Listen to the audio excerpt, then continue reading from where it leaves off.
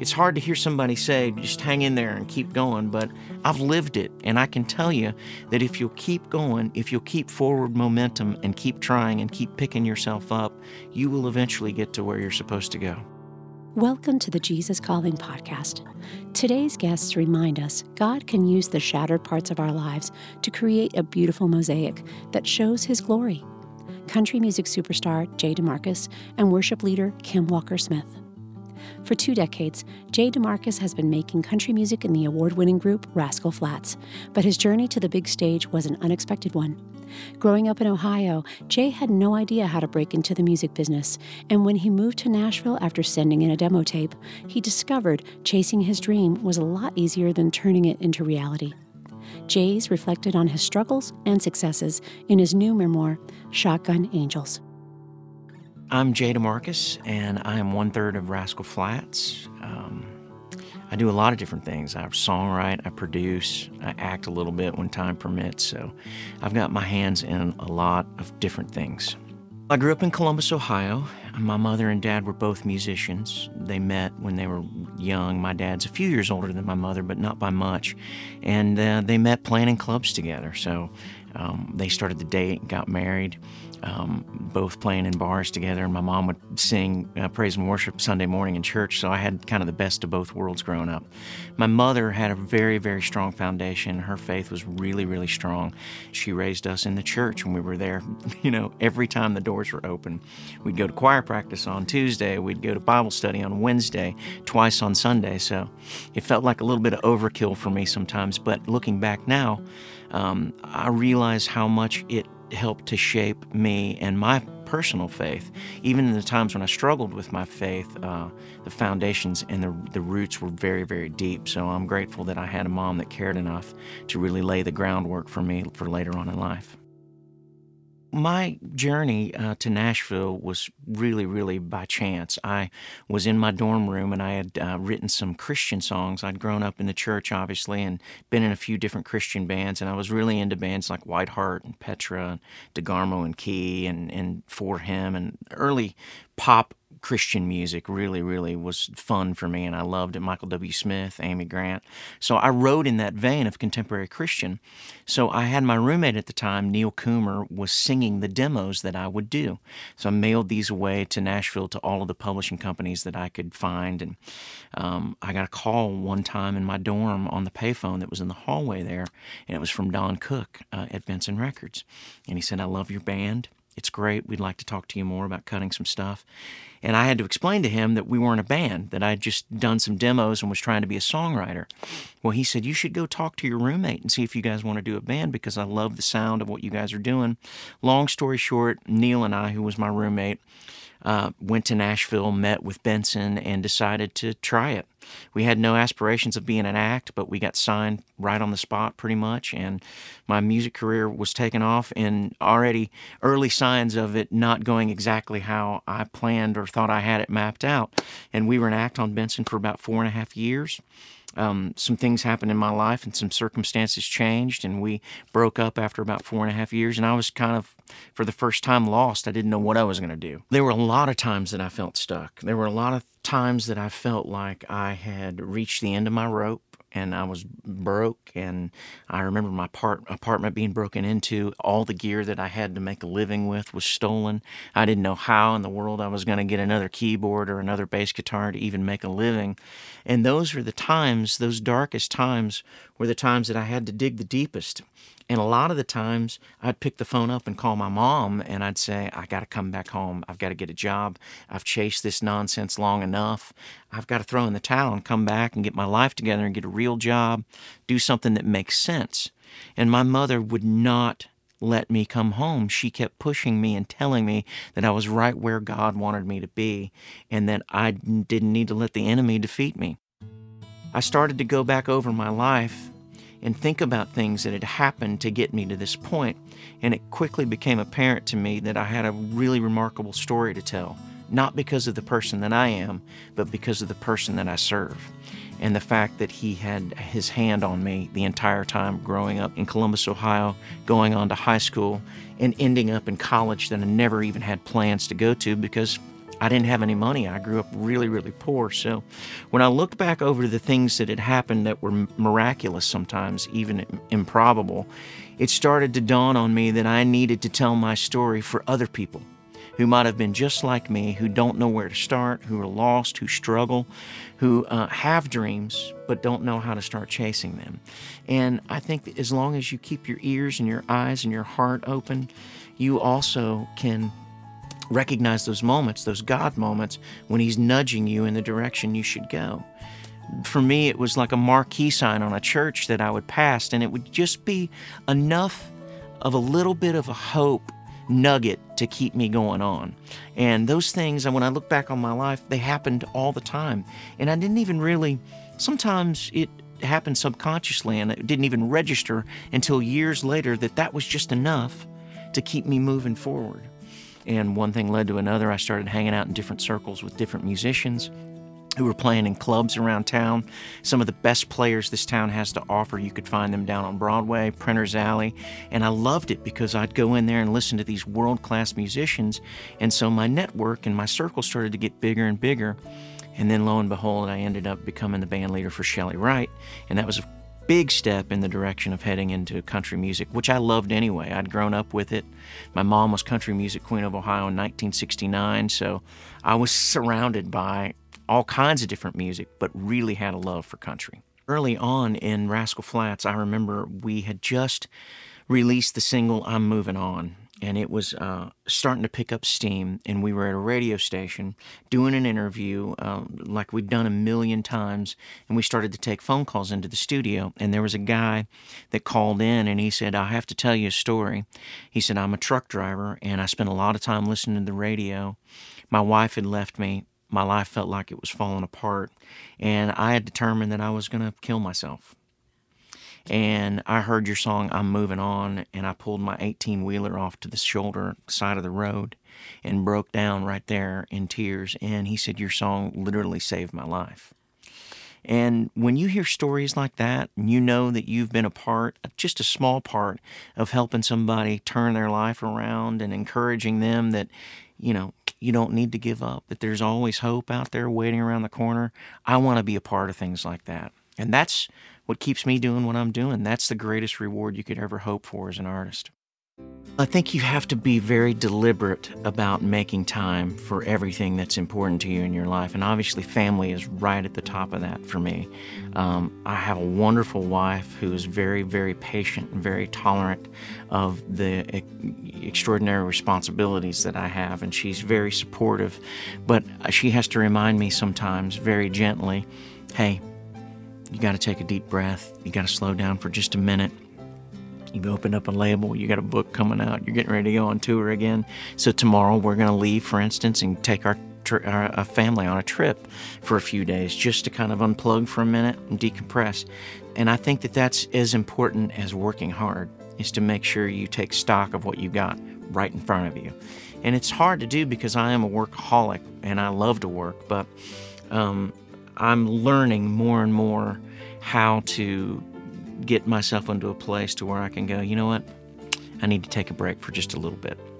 And it's a healthy thing too, I think. I've found out in my own personal time in the morning, and it's not long, sometimes it's 20 minutes, if I've got a really full day, and sometimes it'll only be 15, 20 minutes, but I do find that it makes a difference in how you face the rest of the day.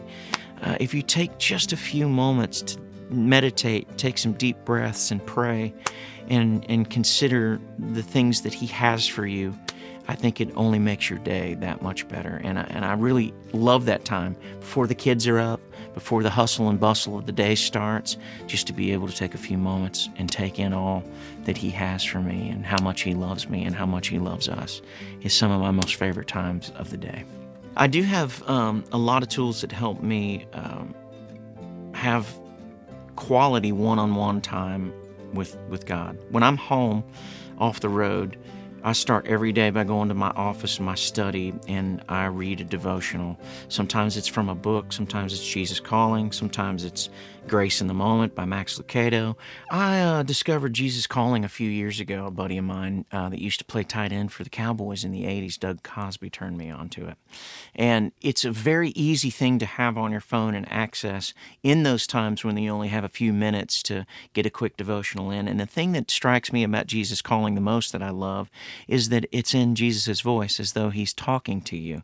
The thing I love about Jesus Calling is I feel like he's speaking right to me when I'm reading it. And it's just a very unique way to experience a devotional, and that's what I really, really love about it. October 18th, go gently through this day, keeping your eyes on me. I will open up the way before you as you take steps of trust along your path. Sometimes the way before you appears to be blocked. If you focus on the obstacle or search for a way around it, you will probably go off course. Instead, focus on me, the shepherd who is leading you along your life journey. Before you know it, the obstacle will be behind you and you will hardly know how you passed through it. That is the secret of success in my kingdom. Although you remain aware of the visible world around you, your primary awareness is of me. When the road before you looks rocky, you can trust me to get you through the rough patch. My presence enables you to face each day with confidence. For me, the most important thing is that you can never allow yourself get to a place to where you're so deep in despair that you don't look for the hope that is there, because it can be in the strangest places. It can be in things like a text message from a friend or somebody that just happens to call you to tell you they're thinking about you. And I'm not perfect about it by any means, but I try to be deliberate about thanking God for everything that I have and giving Him thanks, and also praying for His guidance every day, praying for His wisdom that I'll make the best decisions for me and my family and my career and everything that's going on. But it's not an easy thing to do. It's hard, and I know a lot of people struggle with it. So I wanted to just be an encouragement to people, and hopefully in them taking a look at my life and the things that happened for me, the biggest message is, if He'll do it for someone like me, who has failed miserably sometimes in my own life with making bad decisions and struggling with my faith, He'll do it for anyone. That's the bottom line. You can find Jay's new book, Shotgun Angels, wherever books are sold. Stay tuned for our next interview with worship leader Kim Walker-Smith after a brief message about a free offer from Jesus Calling. Are you looking for a way to keep track of your daily prayers along with Jesus Calling? The Jesus Calling Family Prayer Calendar goes right along with your daily readings from Jesus Calling. Each day begins with a guided reflection, followed by a space for you to fill in your prayers of thanksgiving and special requests. You can get your free Jesus Calling Family Prayer Calendar by visiting jesuscalling.com/offers. Visit jesuscalling.com/offers to download your free family prayer calendar today. During times of transition and unknown next steps, it's more important than ever to cling to the promises of God and to tune your ear to what Jesus has to say. Jesus Calling for Graduates is an encouraging compilation of 150 devotions from Sarah Young's brand. Grads will find topics such as discerning God's will, self-worth, trust, support, and much more. Jesus Calling for Graduates is perfect for both high school and college graduates as they embark on the next chapter. Look for a special custom edition of Jesus Calling for Graduates, available exclusively at faithgateway.com. Our next guest is worship leader Kim Walker-Smith. Kim is passionate to see people transformed by experiencing God's love and the way He sees them, because that experience profoundly changed her life. Kim has been a part of Jesus Culture Ministry since it began nearly 20 years ago, and today she tells us about her troubled early childhood years and how her relationship with God transformed the way she saw herself. She writes about this experience in her new book, Brave Surrender. My name is Kim Walker Smith, and I am a worship leader, a wife, a mother of 3 children, and I'm a founding member of Jesus Culture, which started as a youth ministry and evolved into a worldwide ministry and is now a church where we just celebrated 4 years and where I lead worship and help with the speaking and other leadership within the church. I was born in Albany, Oregon, which is a small town up in northern Oregon. I lived in a few different cities before we landed in Klamath Falls, Oregon, which is a very small farming community down in southeastern Oregon. My parents had me when they were really young, and when I was 2 years old, and my mom was pregnant with my baby sister, my dad was in a really serious motorcycle wreck that put him in a coma, and the doctors didn't expect for him to survive that, but he did. But he came out on the other side with a lot of brain damage, and their marriage did not really survive all of that. And at 4 years old, they divorced. So my sister and I were living with our mom and our grandparents. And from that point on kind of began a journey in my life where I had 3 stepdads after that. And my growing up, my 2 stepdads after my biological dad were really abusive. And it was a really difficult and a really hard childhood. And when I was about 11, 12 years old, right in there, my 3rd stepdad came into our lives. And he's the one who really introduced Jesus to us and really demonstrated the love of God to us, and was the one who got us attending a church faithfully. And really everything changed from that point and got better, got really different then. He was a really incredible man to marry a woman with 3 children of her own and a lot of baggage to take us all on. He was so gracious and loving and very patient with all of us.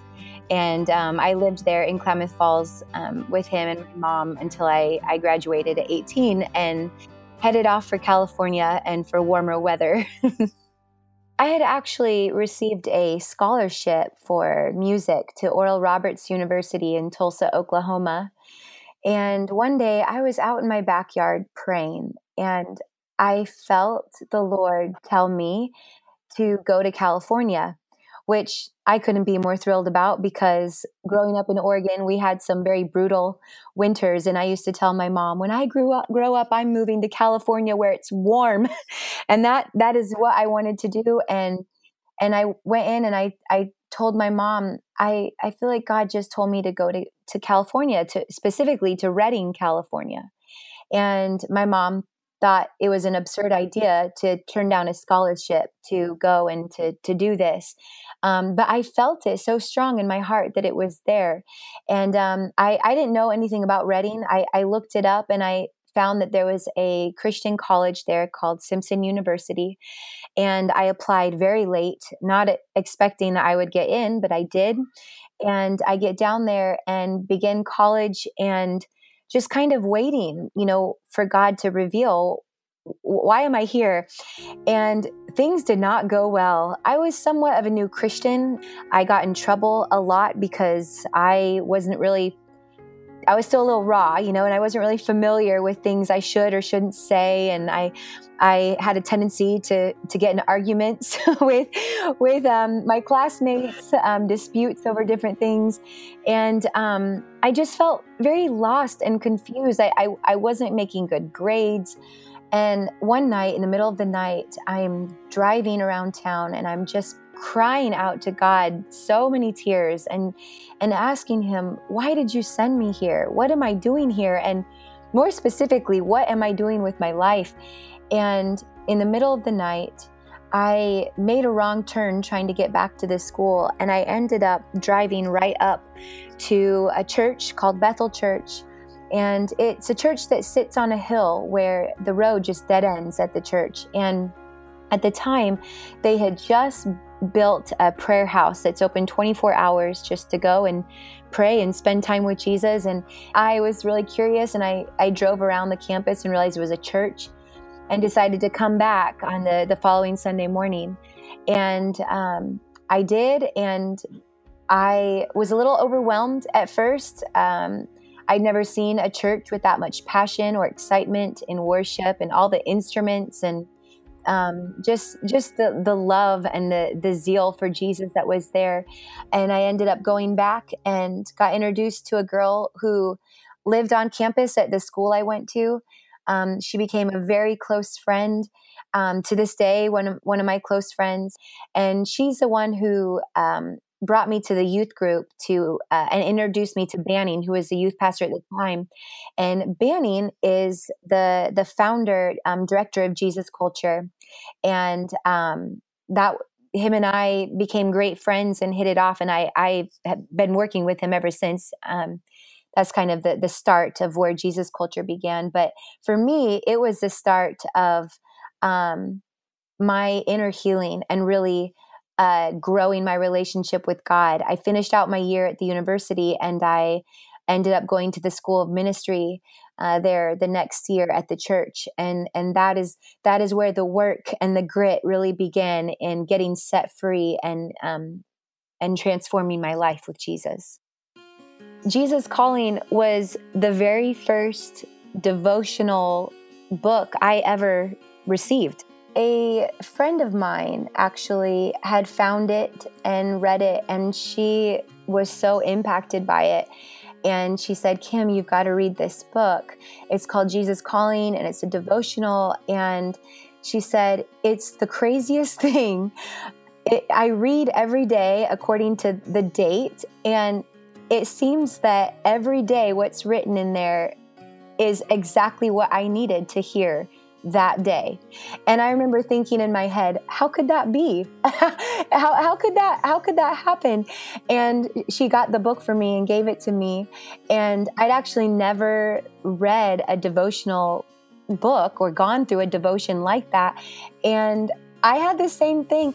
I remember day after day crying and thinking, how did God know? How did God know that I needed to hear this or needed to read this?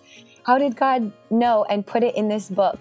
And at the time I remember thinking, and how profound that I don't even know when this book was written or when it came out, but here I am right now reading this, and it's having such a profound impact on me in this moment of my life. That was really powerful for me.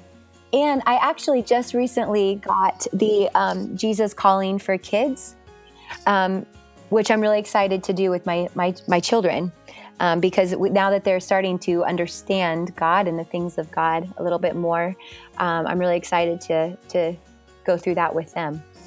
I'm reading the excerpt from Jesus Calling for May 1st. It says, "You are on the path of my choosing. There is no randomness about your life. Here and now comprise the coordinates of your daily life. Most people let their moments slip through their fingers half-lived. They avoid the present by worrying about the future or longing for a better time and place. They forget that they are creatures who are subject to the limitations of time and space. They forget their Creator who walks with them only in the present. Every moment is alive with my glorious presence to those whose hearts are intimately connected with mine. As you give yourself more and more to a life of constant communion with me, you will find that you simply have no time for worry. Thus, you are freed to let my Spirit direct your steps, enabling you to walk along the path of peace." I love this portion because this is something that speaks a lot to me and my own journey that I've been on with God. One of my favorite verses is in Proverbs 15. It says that man makes his plans, but the Lord aligns his steps. And I find that to be so true, that there are so many times that I'm trying to run ahead, to worry about the future, to worry about the how and the why, and how is this going to happen, or just getting too far ahead of myself and forgetting to be present in the moment. And I feel Jesus constantly pulling me back and reminding me to live in that moment with him. One day, as I was standing in the back of our classroom at the school, the worship pastor walked by me, and he stopped and he came back and he looked at me and he said, "Do you want to sing?" And I said, "Yes, I do." And he said, "Why don't you go and look at the schedule and see when I'm leading next, and you can sing background vocals with me," which, as a side note, I'll say that can only be Jesus, because I don't know a worship leader in their right mind that would go up to someone they don't know and don't know whether or not they can actually sing and say, "Hey, why don't you just jump up on stage with me the next time I'm leading?" And I just felt like that was just definitely God and his divine connection there. And from that moment, I started getting opportunities to step out more in worship. And one of those opportunities was to help with the worship in the youth group. I had been working in there as a volunteer, as a social events director, planning all the parties and church outings for the kids in the youth group. And Banning asked if I would join Chris Kilala, who's the other worship leader for Jesus Culture, in leading the youth worship and helping teach teenage girls how to sing, basically. And in that space, we had a kid in our youth group named Ian, who was learning the piano and getting better and better at that. We recruited him and brought him in to play keys with us.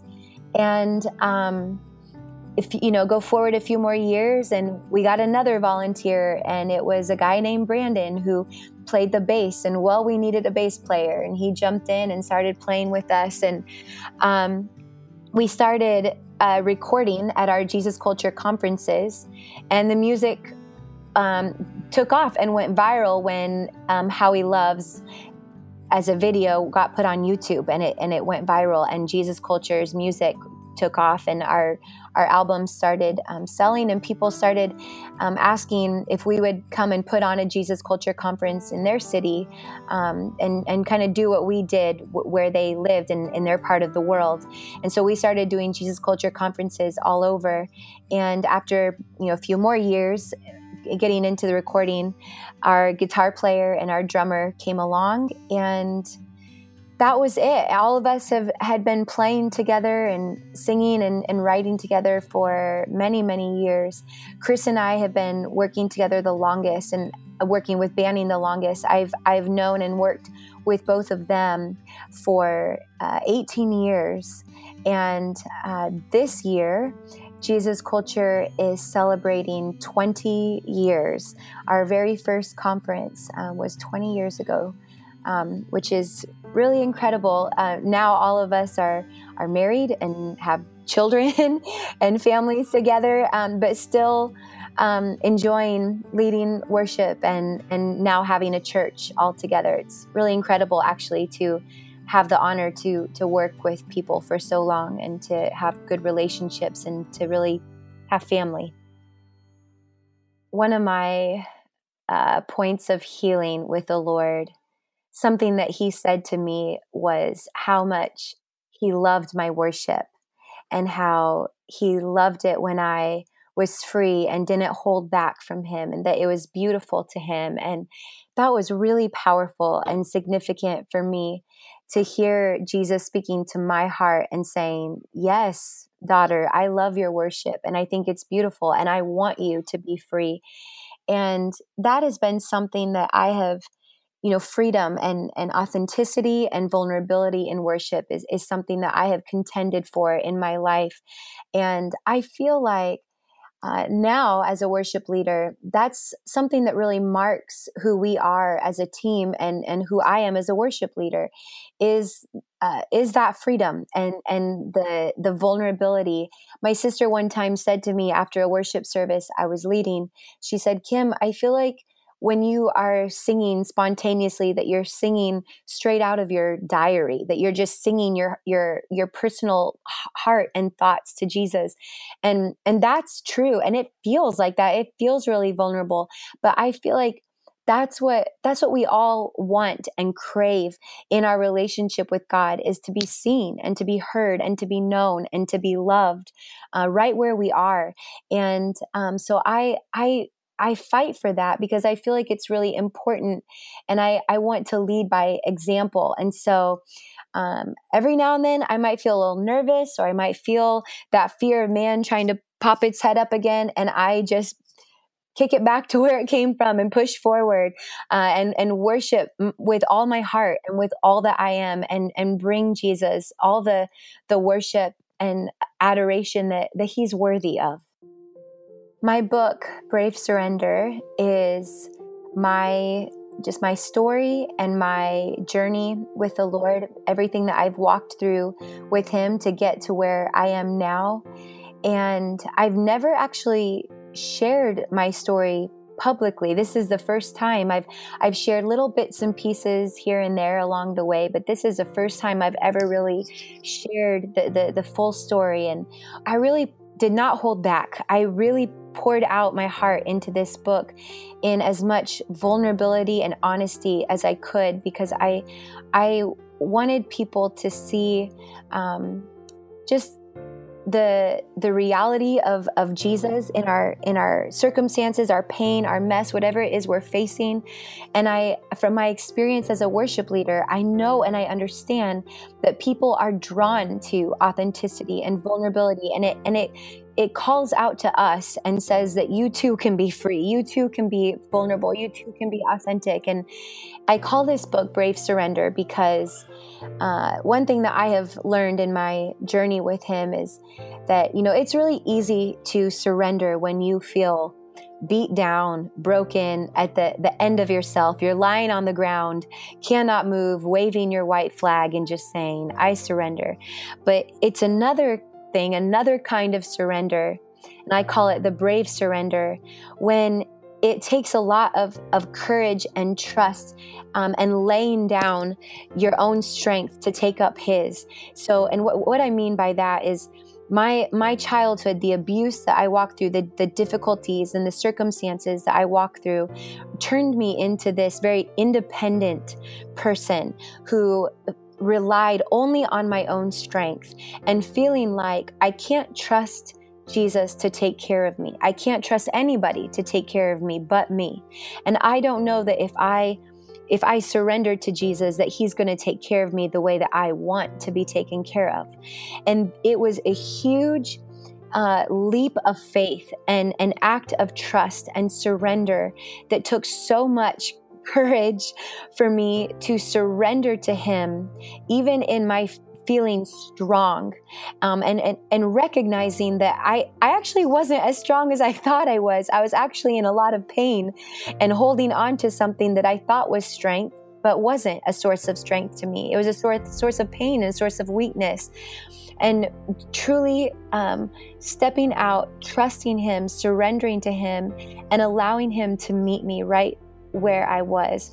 And my hope and my prayer for people when they read this book is two things mainly. One is, I hope that as they're reading the book, that they feel the presence of God and they feel his love for them. I hope that people read it and that every page they are feeling the love of a father that sees them and knows them and meets them exactly where they are, despite the mess. Even if you made the choices that put you in that mess, he is a kind and loving father that comes to us and meets us where we are and answers when we call out to him. And the second thing that I pray that people encounter with this book is the courage to live their lives daily in surrender to him, to yield their hearts to him and allow him to bring freedom and to bring breakthrough and to set them free from their past. Anything that they've been holding on to, any dark place that they've been trying to hide or avoid, that they would truly feel the courage to surrender that and allow God to come in and create beauty from the ashes and to give them a new perspective of the hard memories, the pain, the places that need healing, to allow God to come in and to set them free completely.